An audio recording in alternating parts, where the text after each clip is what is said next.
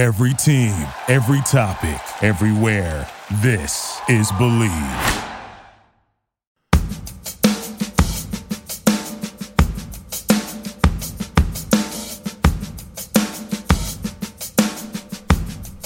Welcome to the Kingdom of Pod. Jeff Case here on the Believe Podcast Network, still broadcasting as I speak in Orlando, Florida, the morning after or the morning of, depending upon how you want to look at it. If you were here watching the game against Central Florida, of course, you may be on some limited sleep like some of us, but a lot of questions that we'll try to answer. What was the worst part of this game? What was the better parts of this game? How did it happen? What Boise State did to lose halftime, what happened in that third quarter, 3 stars for Central Florida, Boise State had no answer to, what my impressions were of the bounce house and where Central Florida is heading with their marketing and the Big 12 expansion, and Boise State's response, or at least Jeremiah Dickey's response to BJ Raines and the Idaho Press. So one of the questions I think worth asking, and by the way, I was there at the game, sitting in the Boise State fan section, which I thought was a decent turnout given all the challenges that the game presented. But the weather and all that stuff, you had visions of the, of course, game against Boston College and the postponement in Dallas. That did not happen. They stuck it out. I thought the field was in great shape. Enough fans certainly turned up. A lot of the Boise State fans didn't go anywhere. But some questions I think a lot of us are thinking about is, losing a 21-0 lead is very unusual. And it's one of the biggest comebacks. It tied the biggest comeback in the history of Central Florida football. So imagine yourself in their shoes for a minute. They have the biggest comeback in the debut of their new coach against the perennial power of Group of 5 football.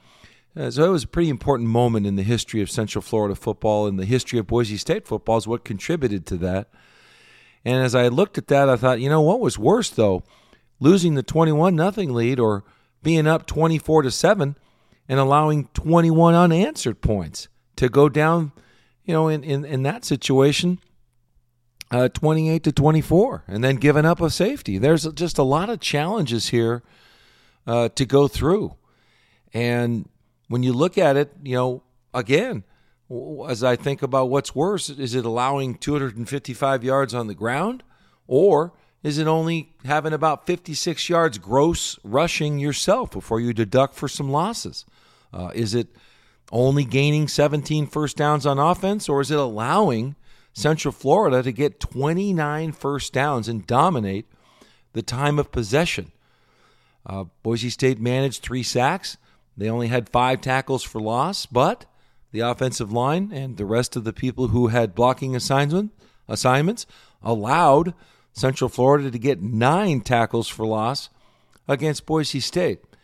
Hank and the offensive line at least had 8 hurries where Hank was throwing the ball with pressure in his face. So there was a lot going on in this football game. I think we zero in on it one side of the ball at a time.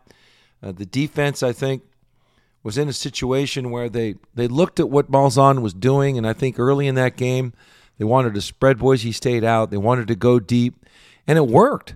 And there was a point in time as that first half continued to wear on where Boise State started playing more 2 safeties, and the moment there's a extra person out of the box and he is deep to keep things in front of him, the Gus Bus started running over Boise State. And that Bowser kid, in the second half alone, carried the ball 26 times, had over 100 yards in just the second half. And I think Boise State and their defense had some issues. It was a experienced Central Florida offensive line. They all returned.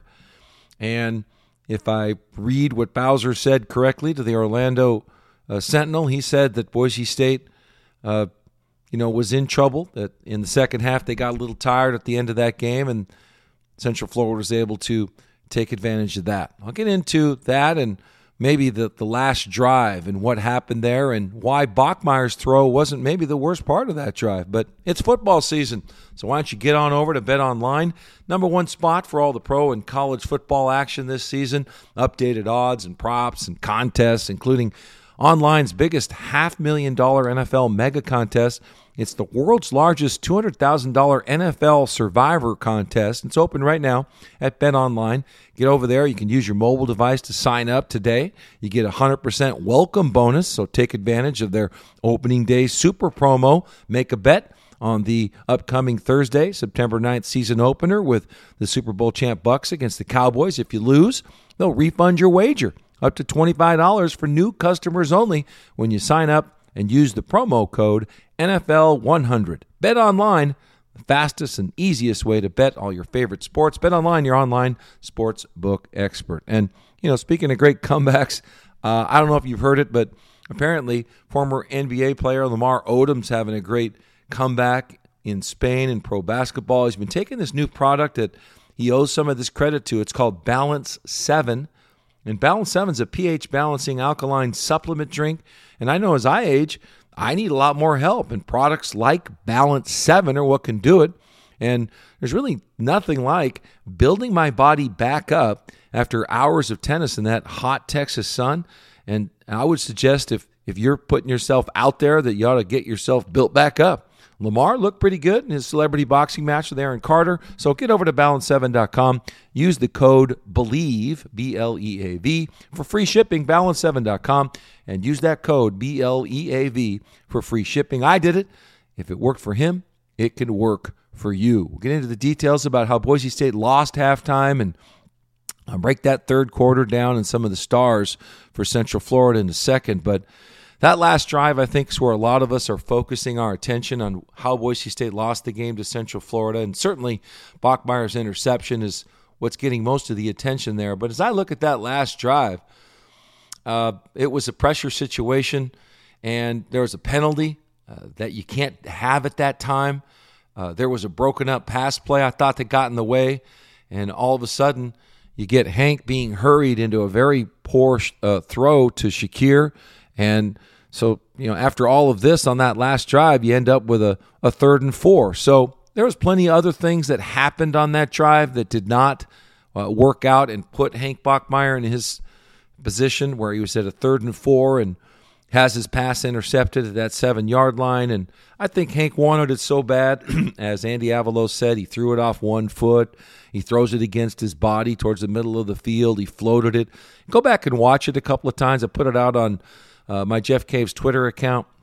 And look at the speed with which Hank was moving, and you can imagine how fast his mind was going. And he has some growth to do in this area. He's not had a lot of reps at quarterback. He's had injuries, COVID, a lot of challenges. I still think he's a guy that needs to come around that way. Whether or not he'll get the time to do it or they'll give it to him is being put to bed, I think, by Avalos. In his post-game comments, he reminded, I think, all the fans that the team trusts Hank Bachmeier. He points on it that Hank's a competitor, and I think Hank is. I think you have to give Hank credit where credit's due if you want him to, end up where everybody probably wants, and that's a New Year's Day 6 bowl appearance. You have to credit him for his improvement, and he didn't take as many late hits as he's been doing because he didn't hold on to the ball. He got rid of it at times. He threw it away at times. And that's a lot of credit for Hank because I thought there was 100% improvement in that part of his game. I think the challenge with fans and quarterbacks is the standards are so high with Kellen Moore, and at times Brett Rippon set those standards pretty high. Rip had his problems too. And Avalos, I think, feels that need to remind the fans that not only do the players trust Hank Bachmeier, he does as well. And he also felt like he needed to remind fans that they've got good players on this team, and this team's going to get better. And that's a sign of a great coaching staff, as we know. And it's interesting to hear Andy, and I think he's intuitive enough to understand what fans are feeling and seeing, because when Andy goes to Oregon, he sees things from different perspectives. He can understand how people feel towards Boise State and where they were and where they want to go and where they've been. He understands all of it. So I thought it was a pretty timely conversation from a guy that's got a lot of composure right now. But this was said a couple of times by Andy and by other coaches that Boise State lost halftime. And you go into half, and Gabriel gets that touchdown pass, and if you want to talk about whether Andy should have called a timeout or not, you can do that. That's the kind of criticism that's going to come here. I didn't think it was a mistake. But if you listen to what Central Florida said they got a big halftime speech from Gus Malzahn, who's been to the mountaintop. And the players said that not only did Malzahn talk, but several of the Central Florida players spoke. Remember, they were down that first half big, and they get that touchdown pass at the end of the half. And so they go in there with a lot of confidence, and they say, hey, let's go down the first drive in the third quarter. And Malzahn told them if they go down there in that first drive and they score, that they will win that game. That's exactly what happened. They throw an 11-yard touchdown pass. The game all of a sudden is not 24-14, it's 24-21. They've got all the momentum, the belief, and you hear this a lot. We talk about when you come back out after half, whoever plays better right there is going to have the edge in the second half.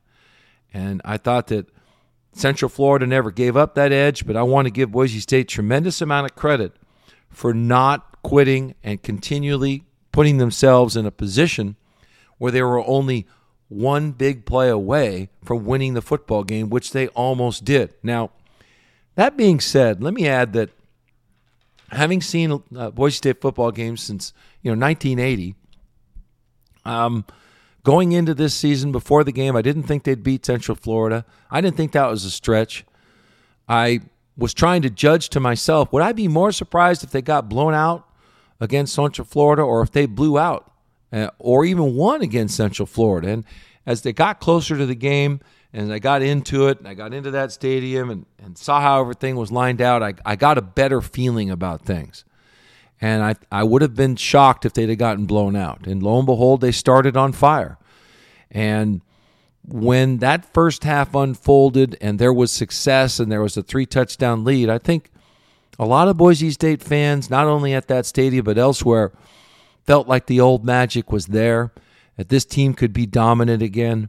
Everything was going right. Central Florida looked like they could even quit. They were getting destroyed. And the run game was working. There was pounding going on up front. There was defensive big plays. There was a lot of excitement. Shakir was magical. And that feeling, I think, is really the conditioned response that most of us have as fans. That's where we're at. And so we're always seeking that. And once you get it, you understand what it is and you think it's there. And then we're not conditioned to seeing it go away. And that's exactly what happened in the third quarter, and those woes, and I'll get to that, plus some of the stars for Central Florida that Boise State really had no answer to. But the third quarter, not only was there no offense, I mean, there were bad snaps. They couldn't run the football. And when they had third and longs, like 3rd and 19 from their own 16, 3rd and 8 from the 13-yard line, and they threw a pass at least to C.T. Thomas that didn't work out, and then 3rd and 10 from the Boise State 25, so they ran it and didn't gamble and, of course, didn't get it. I thought that the confidence in Hank Bachmeier wasn't sky high. They didn't want to say that publicly.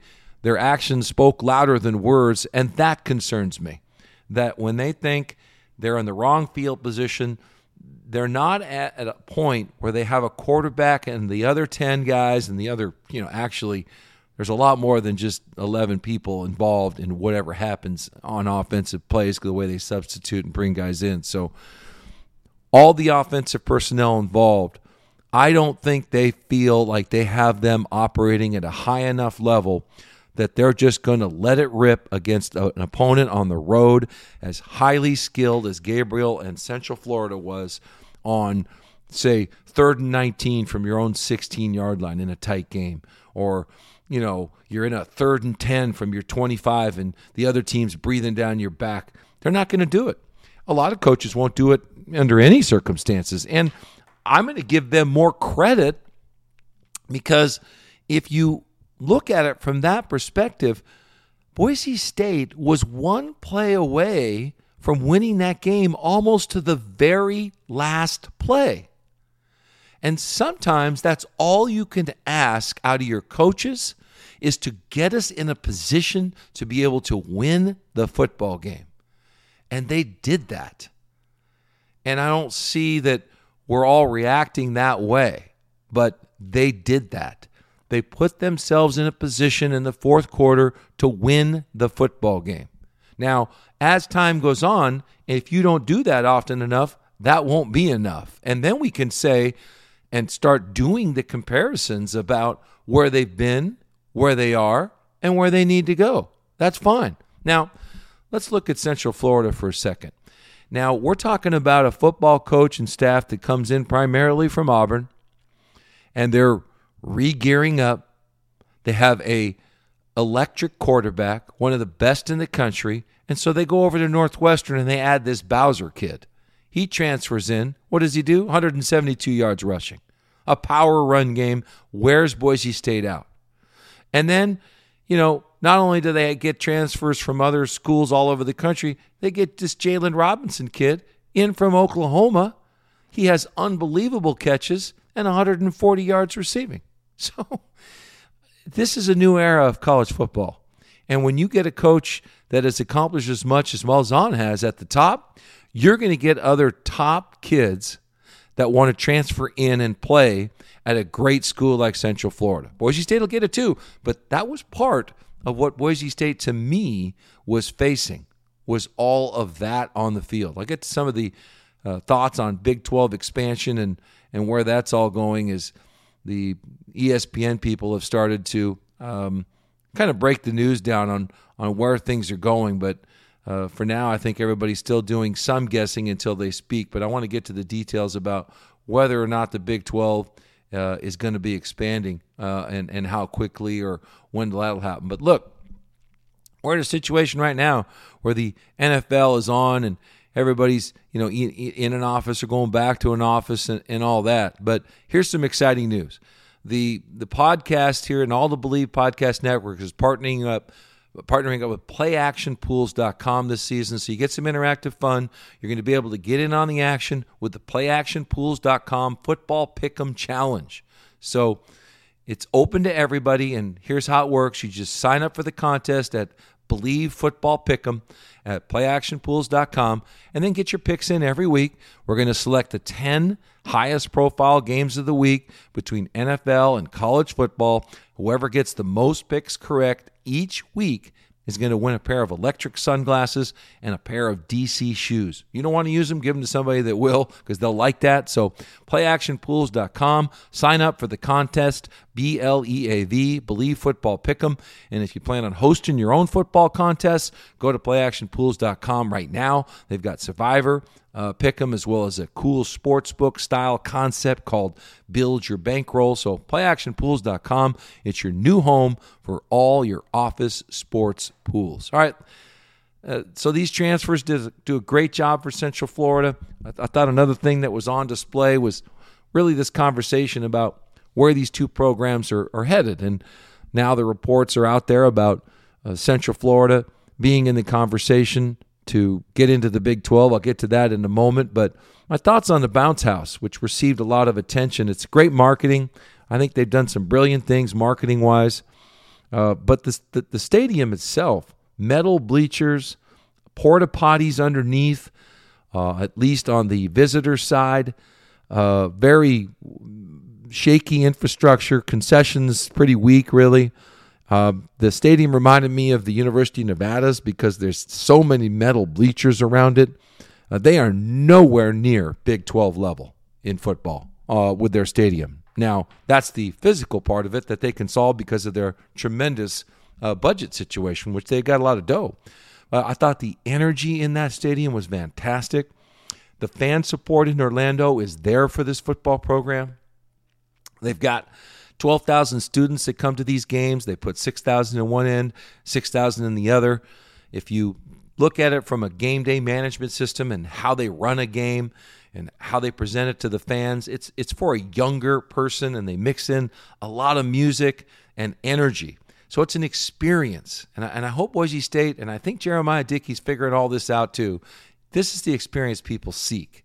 And you got to start appealing to the young people and understand that a lot of us that are not are there for the football anyway. So we'll kind of tolerate this other stuff if we choose not to like it. I do. I thought the national championship declaration for 2017 on the press box was embarrassing.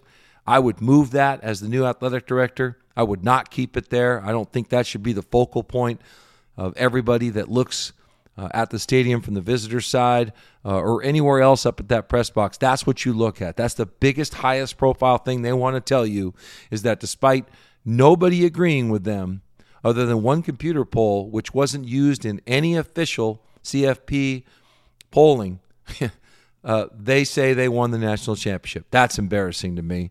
And the future of college football living there is an interesting story. That's a slogan that they picked up. National media is picking it up, and it's all over the stadium. So when Gus Malzahn was hired at his introductory news conference, I don't know if he came up with this or they told him to use it, but that's where that slogan came from, that the college football future lives right there in Orlando. And so he uses it, and the marketing people then put it on billboards from everywhere from Tallahassee to Gainesville, Miami, other select locations throughout the state of Florida during the offseason. And on these billboards, they have a mileage indicator, depending upon where the billboard is, on how many miles you are as you read the billboard about college football's future living in Orlando, how many miles you are from Orlando. And they wanted to take a shot at Florida State, Florida, and Miami, of course, but they really want to communicate to their recruits that Central Florida is where you want to be. On top of all this, because of the Malzahn Gus bus, ESPN Plus is jumping on board, and they're doing an all-access documentary series. It's called Our Time UCF Football, and they will premiere those episodes this Thursday. So if you have ESPN Plus, it'll be all about how they handled the Boise State game. So in terms of the atmosphere, I thought the Bronco fans did a tremendous job, those that made it. I don't believe as many made it for this game as have in the past for big opening games elsewhere. Orlando was a resort destination with a lot to offer, and I don't think there was as many there as I would have anticipated. I'd have thought they'd had 2 to 3 times the amount of fans they got there, but the ones that were there were very loud. But COVID is getting in the way for a lot of people, and certainly the team doesn't have an expectation that they're going to get right into the New Year's Day 6 bowl game. So it's a different season for a lot of those reasons. I thought the atmosphere from the Central Florida side in terms of their fan behavior is sort of indicative of the age of the fan. There's 12,000 kids that take part in being the loudest, and they're 21 years old or under. A lot of them look like true freshmen, and they mocked Boise State. They taunted Boise State. They had degrading cheers about Boise State while Boise State players were injured on the field. They didn't even think about that. So it's just a different place in that way. I'm not going to completely throw it away, but let's get into this Big 12 expansion anyway and where it's at, because ESPN came out with a report that confirmed what I thought, and some of the people I talked to think that Cincinnati, Houston, Central Florida, and BYU are the 4. And it's interesting because you got 3 of those 4 coming from the American. And if that's true, that means for this to happen, they got to give the American 27 months notice. So that's a little over 2 years and 3 months. So you do the math. If they're going to get out in July of 2025, that means they've got to start telling somebody in April of 2023. We're getting a little closer to that, but there's time, and they've got to do that. They got to get 27 months notice, and every one of those schools has to pay $10 million to join another conference. So in 2019, the American changed their rules when UConn wanted to leave and go independent, and that was fine, but UConn had to pay $17 million to get out. Now, check out the Idaho Press or BlueTurfSports.com with BJ Rains. He caught up with Jeremiah Dickey, and he asked him about Big 12 expansion and where Dickey is at on all this. And Dickey said that, his good friend is Rhodes, the Baylor AD. He talked about Rhodes being more like a brother to him, not a guy that he's pitching to get into the Big 12. I would read that as suggesting that Dickey doesn't want to raise anybody's expectations. He doesn't sound confident that it's a possibility for Boise State. And I think eventually, if and when it happens that the Big 12 invites 4 other schools and not Boise State. And with the fluidity of situations, though, if the Big 12 offers 4 schools and they all go in, and then the Big 12 changes their mind as they get closer to 2025 and add, who knows, 4 more, I think he may be careful what he says because of the fluidity of all this. But I think you may get to the point, though, where you could share the reasons that as the athletic director, why you did not get the invite and those other 4 group of 5 schools did. And you could make that your blueprint for change. And that blueprint may include more money to education, more money to improve the research capabilities of the academic side of the university. It may include a bigger budget for your program. There's a lot of things that he may choose to use to indicate how far Boise State has to close the gap and become Cincinnati or Central Florida or Houston and those places getting the opportunity. Now, there's some things he can't change. You can't make Boise, the city, the area, as metropolitan and as huge as Houston. I don't care what he or anybody else want to do. He knows that. So there's some things you can't change. But I do think they may get to the point where he'll do that. Now, this pledge to sell out all home games is starting up this Friday night. Boise State has UTEP coming in. It was announced here they've got 5,000 seats to be sold for this Friday night's game. It's going to be tough because Boise State also has announced that everybody has to wear a mask, inside or outside. They've got great weather. That's going to help them. The loss will not help them. So they may get some walk-up. I know that people who've been vaccinated are very opposed to wearing masks, and that's what it is. Whether it's good, bad, or indifferent depends upon your perspective about all of this. I don't think UTEP's going to sell any tickets, despite the fact they've got like 19 starters back, and they throttled New Mexico State on the road 30-3 already to start 1-0. It's going to take something a lot more bold than that. I don't quite know what that is right now, but maybe Jeremiah Dickey has some thoughts. But they're going to have to do something to get the natives to not be restless, but to want to rally around Boise State. All right, I've rambled quite a bit. There's almost 30 minutes of what I thought about this Central Florida Boise State tilt. I do think it's a team that surprised me with their resilience and their ability to stay within one play of defeating a team on the road with horrific conditions in front of them with all those delays. So it was a good showing for where they're at in 2021, but I would agree with those that want to compare them to the great teams of the past, that there's some work to be done to get there at the quarterback spot, the offensive line spot, the defensive line. There's plenty of room here to say they're not that kind of a team yet. Maybe they'll get there. Andy Avalos seems to think so. I thank you for joining me. Rate it, review it, pass it on, subscribe to it. Do that as well. This is the Kingdom of Pod on the Believe Podcast Network. I'll talk to you next week for Boise State UTEP. Thank you for listening to Believe. You can show support to your host by subscribing to the show and giving us a 5-star rating on your preferred platform. Check us out at Believe.com and search for BLEAV on YouTube.